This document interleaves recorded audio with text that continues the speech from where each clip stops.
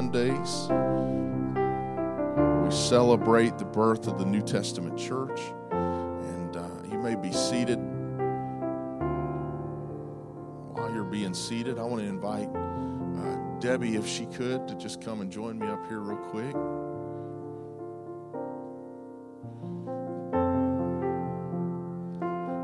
Doesn't Debbie do an awesome job welcoming people to Branches Church?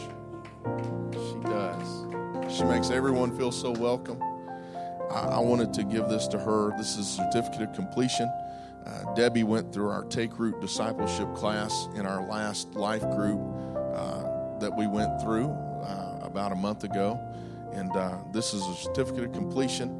And we're thankful that you're a part of Branches Church. We're glad that you're here. We love you. Thank you. Praise God. Life group has started back up this week. You'll want to be there, be a part of it. We are talking about prayer, specifically a habit of prayer. We're to meet the Lord daily with prayer, and I'm excited about this particular curriculum that we're going through. It's our own church's curriculum, and talking about prayer, we're going to build a habit of daily prayer. And prayer changes things, amen? How many of us can say that we've prayed before the Lord answered, and we were surprised? How many of us were shocked? I've prayed before and been shocked because God was just so swift to reply. And then there were other times where it seemed like I prayed and prayed and prayed, and I was the woman trying to get the king's attention, just beating on the door, and kept praying, and it seemed like forever. And then when he finally moved, it was a swift move. And our Lord, when he decides to move, he moves swiftly. I think about the temple. The king found out that the temple had been dirtied. He found the word of God and found that they had not been doing things right. So they began to clean out the temple, and they cleansed themselves. They get everything in order and prepared the place. And the Bible says when they had done all of that the Lord did a swift work. And our God will move swiftly. He'll move swiftly in your situation. That is the kind of God that he is. Amen. Let's give him a hand clap of praise one more time. I'll switch over to this other microphone that I prefer.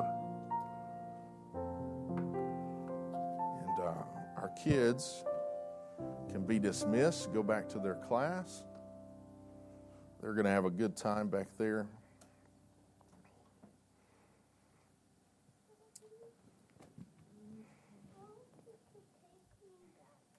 You want me to take you back there? Okay, why don't you go with Mom?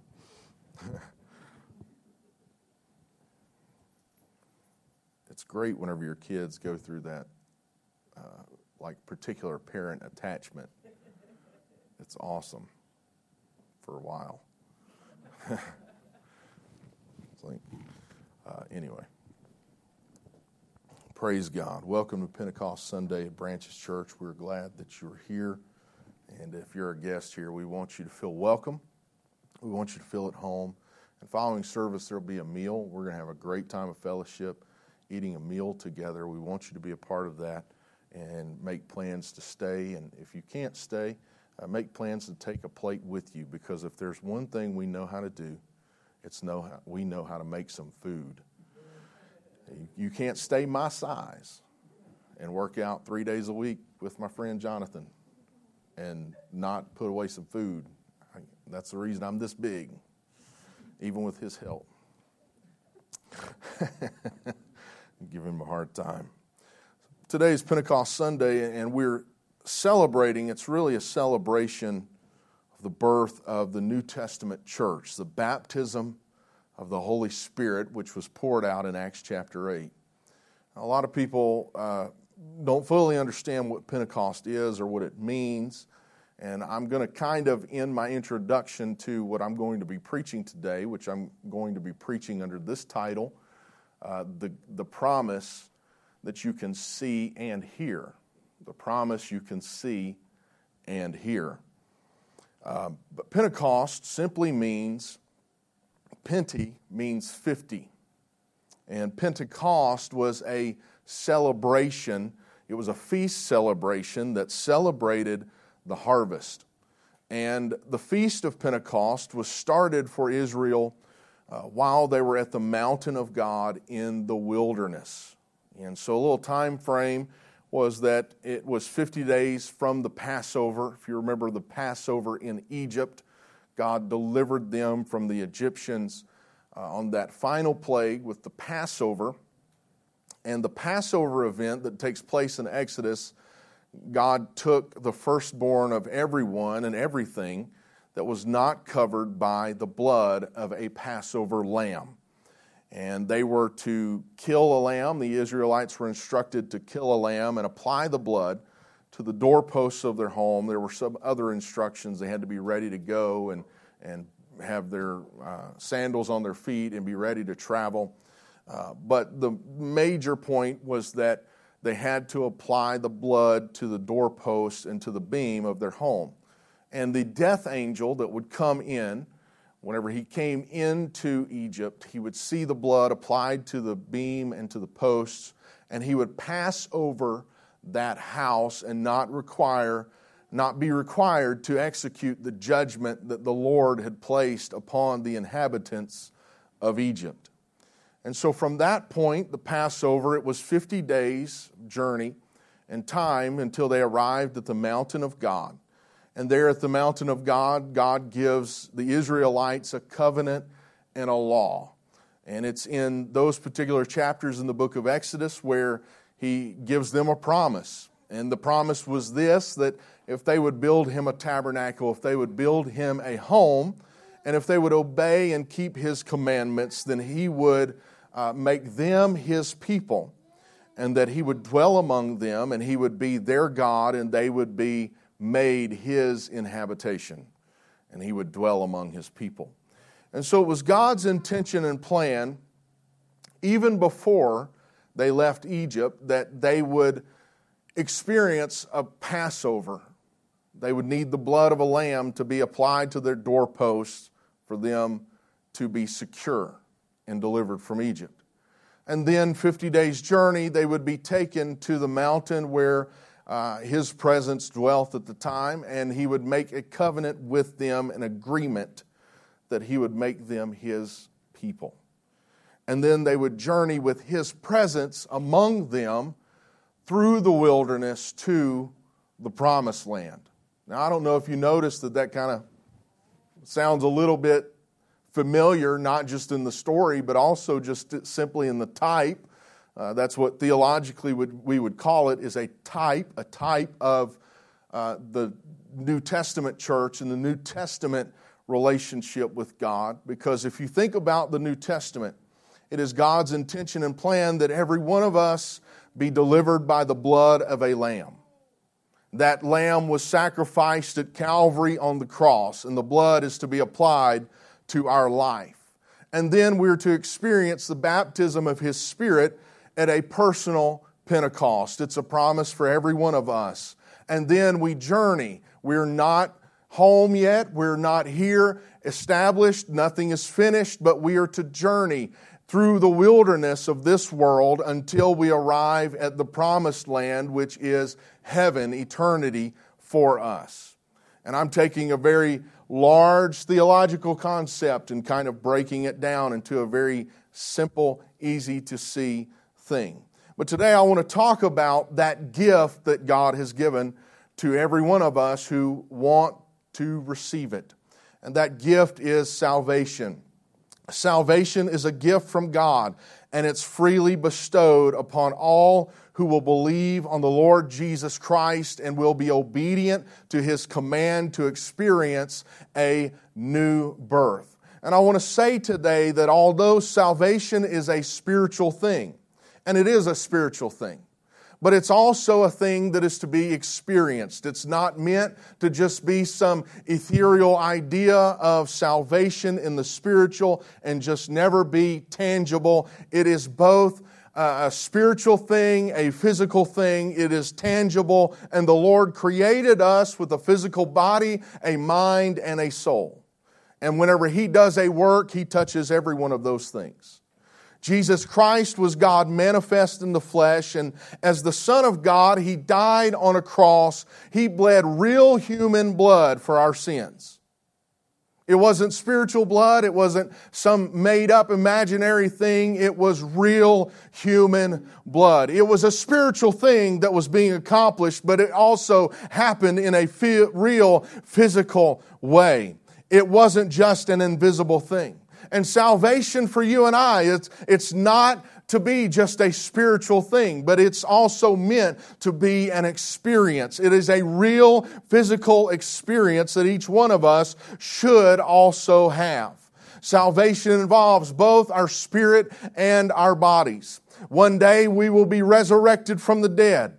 Or if we are still alive, our bodies will be transformed into an immortal, glorious body. God never intended for it to be just some idea or some spiritual thing, but He intended for it to be both spiritual, physical, mental, emotional, your heart, your mind, your soul, your body. It includes everything. God's plan includes the whole person. So salvation includes all of us. It includes our spirit. It includes our emotions. It includes our physical body. But there's ideas out there that are being placed that it's just a spiritual thing. Doesn't matter what you do in your body, it's just a spiritual thing. Or your emotional life, your private life can be a complete wrecked with all kind of thoughts that are not of God. That's okay because the spiritual thing has been accomplished. That's not what we see in the Word of God. If we study and we look and we take a broad picture of the Word of God, He deals with everything. He deals with the emotion. He deals with the body. He deals with our spirit. He covers every aspect of our life. When someone talks about belief in God or faith in God, that they might tend to only think of it as something in the mind or some spiritual thing that you don't really know if it is happening to you or not. And so we're encouraged to go back and say, well, when was that moment that you thought about the Lord, that you believed? A lot of people take that approach. Well, I believed on the Lord. I feel good about having a relationship with Him. Raised in a Christian home maybe, or I'm a moral and good person. You see a lot of that in philosophy today. I'm moral, they're good people. It's not about being moral, not about being good. It's about being righteous and unrighteous. There must be some unseen, unknown work that is going on in my life if I'm a good person. But I'm here to say that while you cannot see God with your physical eyes and you cannot see faith with your physical eyes, Jesus did say in John chapter 3 that you can't see the wind, but you can tell where it is blowing. You can tell where it's coming from and where it is going. You can't see the wind, but you can see the trees are being bent and bowed by it. It might be invisible, but is a real, tangible thing that you can experience and you can know that it's moving and that it is there. And that's just like the Holy Spirit. That's what He was saying to Nicodemus. He says, you may not see it, you can hear it and you can feel it, you sense it, and you can see it bending the trees, and you know that it's there, you know that it's real, and you know that it's moving because you can experience it. If you think that you could stand up in 110 mile per hour hurricane winds and not feel a thing or not know what's happening, you would get blown away. If you think that you can have the Spirit of God moving in your life and experience the presence of God, have His Spirit poured into your life, but walk away, don't feel like you felt anything and you didn't experience anything, or you don't know what is happening whenever you experience such a great thing with God, but you don't feel the evidence and you don't experience the evidence and no one around you sees any evidence. We just said, well, it happened just because we made up our mind that it happened because we say so. Well, we would have a very weak view of what God intends to do with our life. It's a very limited perspective to say, well, He's God, He's all powerful, He can do anything He wants, but He just chooses really to do nothing. No.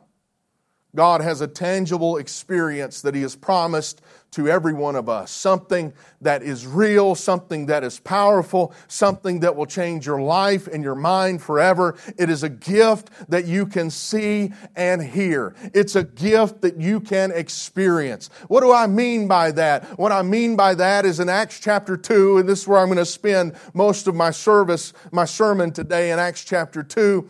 Peter is preaching, and he's preaching about Jesus Christ. And he's telling some hearers there that have seen what has been happening in the upper room that is now poured out into the street. And he's preaching to them, and he's explaining exactly what they see. And in verse 33, it says, talking about Jesus Christ, therefore being exalted to the right hand of God and having received from the Father the promise of the Holy Spirit, He poured out this which you now see and hear.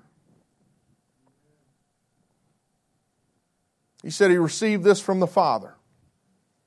What does that mean? What is He saying? We know that Jesus Christ was God manifest in the flesh.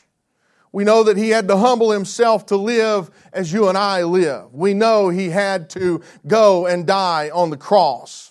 And the apostle here is emphasizing that because He humbled Himself, because He did the will that He came to do, and He died for us. When He rose from the dead, He had victory over sin and He had victory over death. It's the only thing that's going to allow us to be resurrected. Sin had to be dealt with. Death had to be dealt with. And He purchased for us our own salvation. And He now has the promise, what you see and what you hear, that's happening right now. He said this is the promise of the Holy Spirit. And He's pouring it out right here. It comes to us from the spirit realm, but it's made available to us in a physical realm. It's the sacrifice of Jesus Christ that has opened up the gateway and the doorway to all of the things that God has intended for us up until this point. You even go back and you read it. He says this was the thing prophesied. This is not a new promise. This is a very old promise. This thing is being fulfilled right now. So what you see and what you hear is that fulfillment of that promise. When Jesus was resurrected and was about to ascend to heaven in Luke 24, He told His disciples, you go to Jerusalem. You go and you wait there in Jerusalem and you expect the promise that is going to be given. He said, you've heard from me this promise. He talked about a comforter. He talked about a counselor. He talked about the one that would come in His name, the one that would be sent from His Father in His name. He said, you go and you wait. He said, you're going to receive power. We see it in Acts chapter 1, verse 4 through 8. Again, being assembled together with them, He commanded them not to depart from Jerusalem. He said, don't leave Jerusalem. There's a promise coming. Wait for the promise of the Father, which He said, you have heard from me, for John truly baptized with water, but you shall be baptized with the Holy Spirit not many days from now. Therefore, when they had come together, they asked Him, saying, Lord, will you at this time restore the kingdom to Israel? And He said to them, it is not for you to know times or seasons which the Father has put in His own authority, but you shall receive power when the Holy Spirit has come upon you, and you shall be witnesses to me in Jerusalem and all Judea and Samaria to the end of the earth. He said, you're going to be baptized. Now, baptized is a Greek word that we really only use in church settings. It's one that we don't fully understand all of the time. We think of it as some technical Christian term or some ceremony, but what it really means is it means to be immersed.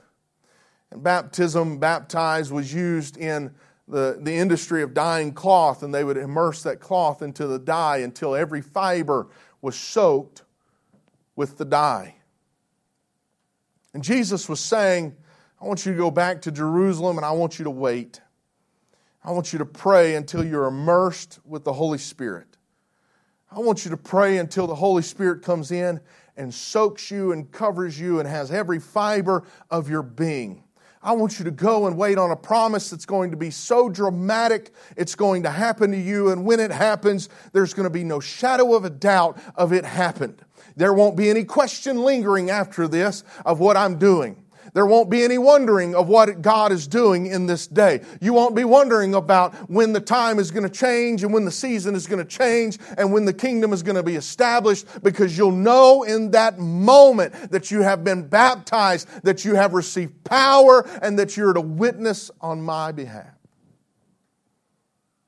He said you're going to be immersed. It'll be like someone just takes a bucket of water and pours it all over you. You're going to get soaked in it. You're going to be drenched. In another place, Jesus said, you can't see it, but it is like the wind that comes in and it will blow you over. And I can't explain it any better than the Word of God does.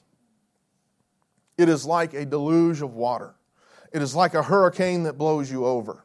You might say, well, why do you make it sound so dramatic? He said, you shall receive power. Another place he said, you shall receive the Holy Ghost and fire. Another place he breathed on them and he told them to receive the Holy Spirit. He was trying to show them an expectation that they should have. But sadly, in our American Christianese world, where it's so simple to live for God, it has been diminished to be this thing that, well, it just can happen. No, I want to tell you, it is powerful, it's a promise, and it's for every one of us at all times. The Holy Spirit is God Himself working in our lives. The Spirit is likened to a burning fire. It's likened to a wind. It's likened to a deluge of water that's being poured out. It's likened to a living well coming up from inside. You can see and get the idea. We're talking about some dramatic, overwhelming, dramatic power that seizes a hold of your life. What amazes me is how some people think that they have had the Holy Spirit all their life, but they just didn't know it. You're going to know. You're going to know. There's no way to interact with an almighty, all-powerful God and not know. The Bible says that we were made a new creation. 2 Corinthians 5:17, therefore, if anyone is in Christ, he is a new creation. Old things have passed away. Behold, all things have become new. It affects everything in your life. Everything. In Acts chapter 2, when they all received the Holy Spirit, they all began to speak in new tongues. And that new tongues means new languages. It wasn't gibberish. It wasn't just ... It was a language. First of all, God understood what they were speaking. Second of all, those that were present heard them and understood what they were speaking. They say, we hear them speaking in our own tongue, and they are saying the great things of God. They are magnifying God and speaking of the miraculous things of God. They understood it too. It was not just gibberish, and it was not just some spiritual utterance. It was a move of God where God overwhelms the individual and moves on them so strongly that God takes control of everything. And James said, what is the hardest member of the body to control? The tongue. How many of us will agree with what James said? Yeah. 3 of us agreed. The rest of us trying to be hidden under cover. As you know, sometimes that thought slides from here, wraps around and gets to that tongue, and you say it. And you knew you shouldn't have said it. These 120 Galilean believers, the upper room, they start to speak in languages that visitors to the city understood. I've been in services where people who knew other languages understood what someone else speaking in tongues was saying. I've been in services and seen where people who did not know a language, they start to speak in this language and someone starts to translate for them exactly what they're saying, talking about the miracles of God, what God is going to do. In one service in a church, someone spoke in tongues and they waited for an interpretation and none came, and everyone felt pretty deflated that maybe they had missed God. There was no interpretation because Scripture does say if it's in a service, there should be an interpretation. What they didn't understand, didn't know, was that there was a foreign exchange student there from Lebanon. who had asked them why they would set him up like that. To have someone speak in his language and tell him about his own sins and that he needed to repent. And it took quite some time to convince him that no one knew his language in that church and that the church had not planned anything of what happened. It was God trying to reach for him through the speaking in tongues. These people were amazed. How can these Galileans be speaking in my language? Someone who didn't understand what was being spoken said, well, this is just gibberish, or they're probably drunk. And that's what Scripture says. Those mocking said they've been drinking, they're drunk. But the Apostle Peter stood up and he addresses these people and he says, they're not drunk. It's not what you think. There's some confusion, but let me straighten out the confusion here. This is that which was spoken by the prophet Joel. Acts 2:15 through 17. He says, these are not drunk as you suppose, since it is only the third hour of the day. But this is what was spoken by the prophet Joel. It shall come to pass in the last days, says God, that I will pour out of my Spirit on all flesh. Your sons, your daughters shall prophesy. Your young men shall see visions. Your old men shall dream dreams. What is it? It's the promise. It's the gift that you can see and hear. Notice he said this. He said this right here that you're asking about. What were they asking about? They were asking about them speaking in their own tongue. He said this right here. This is that which was prophesied. And notice he doesn't say anything about speaking in tongues. Instead, he says the Spirit will be poured out on all flesh. It was such a visible, powerful thing that happened that they could see and they could hear them speaking in tongues. And they knew it was an experience that was so intense. They thought, well, these people must be drunk. They're acting foolish. They're acting different. If you remember the story of Hannah, the woman who prayed for a son, she prayed so intensely that the prophet Eli, he thought that she was drunk in the house of the Lord. And so the Bible says that he rebuked her, that he smote her and said, what are you doing, you drunk woman? Get out of here. It was because there was such an intensity. There was such a purpose. It was an unusual act. And so he said, this woman must be drunk, but she was not drunk. Just like these believers were not drunk. Acts 2:6-8 tells us when this sound occurred, the multitude came together and were confused. When they heard, what did they hear? They heard them speaking in tongues. They're all amazed and marveled, saying to one another, look, not all these who speak Galileans, and how is it that we hear each in our own language in which we were born? Verse 11 says we hear them speaking our own tongues, the wonderful works of God. 3 times it says they heard them. So when Peter was preaching and said this, he was referencing that they were speaking in tongues. He was referencing what they were hearing in that moment and what they were watching happen in that very moment. And all these people speaking in tongues, he gives an explanation of what is happening. This is that. This is the prophecy. This is the promise. This is what God intended to do. This is God pouring out His Spirit on all flesh. I'm telling you, the religious world didn't invent speaking in tongues. The secular world definitely doesn't embrace speaking in tongues. Pentecostals did not invent speaking in tongues, and Pentecostals don't seek speaking in tongues. God chose speaking in tongues as a sign of a fulfillment of one of His promises. That is why Peter said, this that you see and you hear, it's what Joel prophesied about. It's what was promised. It's what the Lord said for us to come and wait on. This that you hear and see. Many people have felt the presence of God before. It's undeniable. It's undeniable. But if you want the baptism, if you want the drenching, the fire, the power, The overwhelming pouring out of the Holy Spirit. If you want the wind to blow in your life and you want the flood of the Spirit to come in your life, don't stop praying just because you feel something. You keep praying and you keep believing and you keep worshiping until you feel so overwhelmed that all you can do is surrender the very last member of your body, and all of a sudden the Spirit of God brushes up from inside and comes out, and you begin to speak in a language that you don't understand, that you've surrendered completely and wholly and totally to God. Acts 2:33, he said, therefore being exalted to the right hand of God, having received from the Father the promise of the Holy Spirit, he poured out this which you now see and hear. And he's the same yesterday, today, and forever. He doesn't change his gifts. It's the gift and the promise that you can see and hear. It's the thing that caught their attention. It's the thing that they wanted to know about.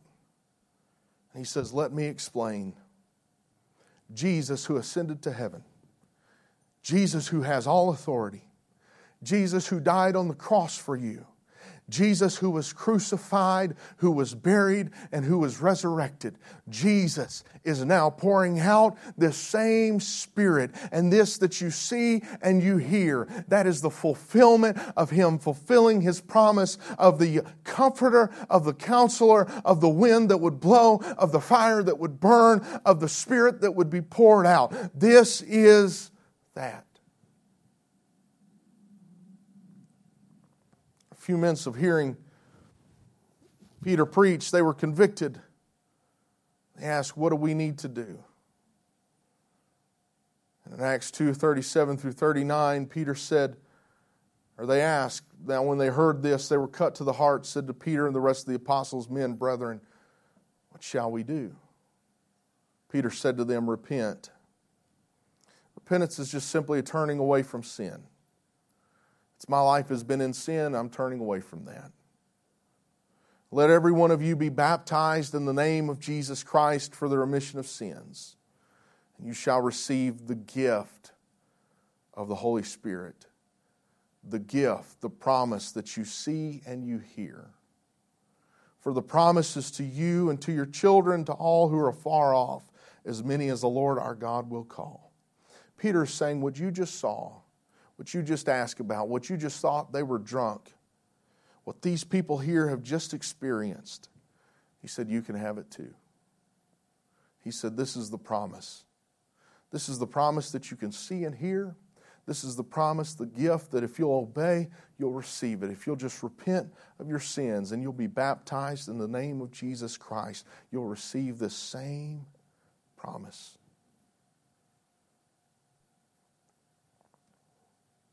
Actually, I had someone say to me one time, the people who believed after Acts 2 didn't have the same experience. We know that's not true. There are too many examples in the book of Acts. Even if there weren't any examples, even if God didn't give another example in Acts chapter 8 or Acts chapter 19, if He didn't give any more examples in Scripture, it wouldn't make sense that Peter would be a liar. Because Peter stood there and he said, the promise is to you, to your children, to all who are afar off. How could Peter say that if that promise wouldn't be for you and I? How could Peter proclaim that if that promise wouldn't be? I'm pretty far off removed from Jerusalem. I've never been to Jerusalem. I'd love to go. Someday I'll go. But I'm pretty far removed. But Peter said that promise is for even the people that are far away.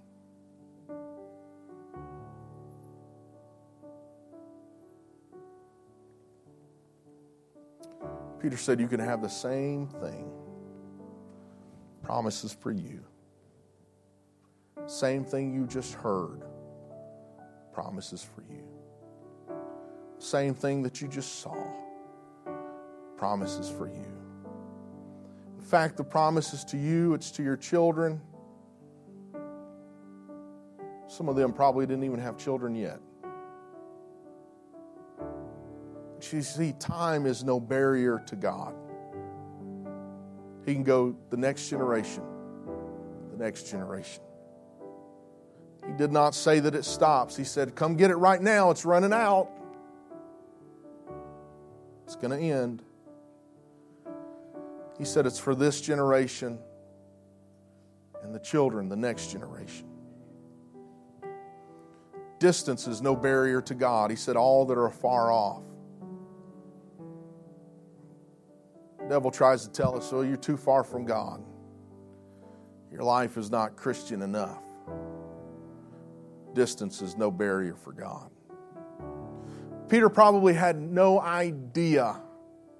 As a matter of fact, I know he had no idea of just how far off he would be talking about. Because the Spirit of the Lord had to convict and convince him to go to the house of Cornelius, Gentile. Peter probably had no idea how far that promise would go. Peter had no idea that today, Pentecost Sunday, 2019, in Suwanee, Georgia, was pretty far off. But the promise that you can see and hear is for us today. It takes faith. It doesn't take a mountain of faith. It just takes faith and obedience and asking. You just pray, God, I want the gift. I want that promise that you can see and hear. You repent of your sins and you ask.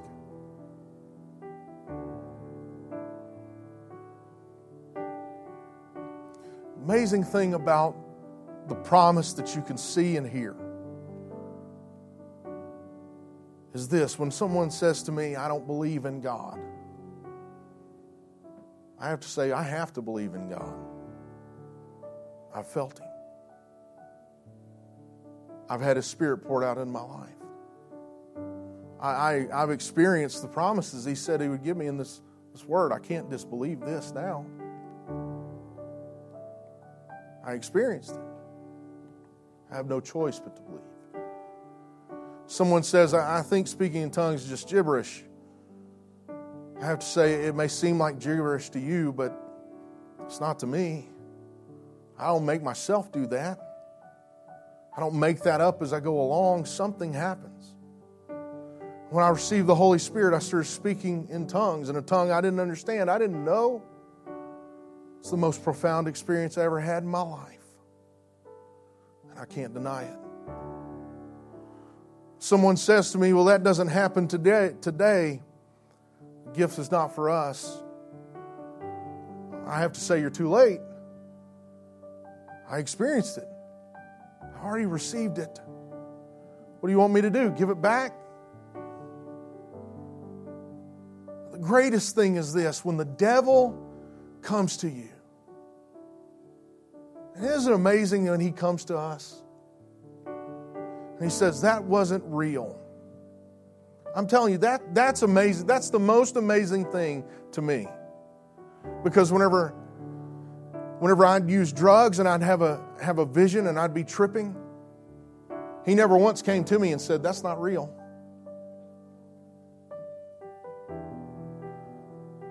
When I was drunk out of my mind and hallucinating,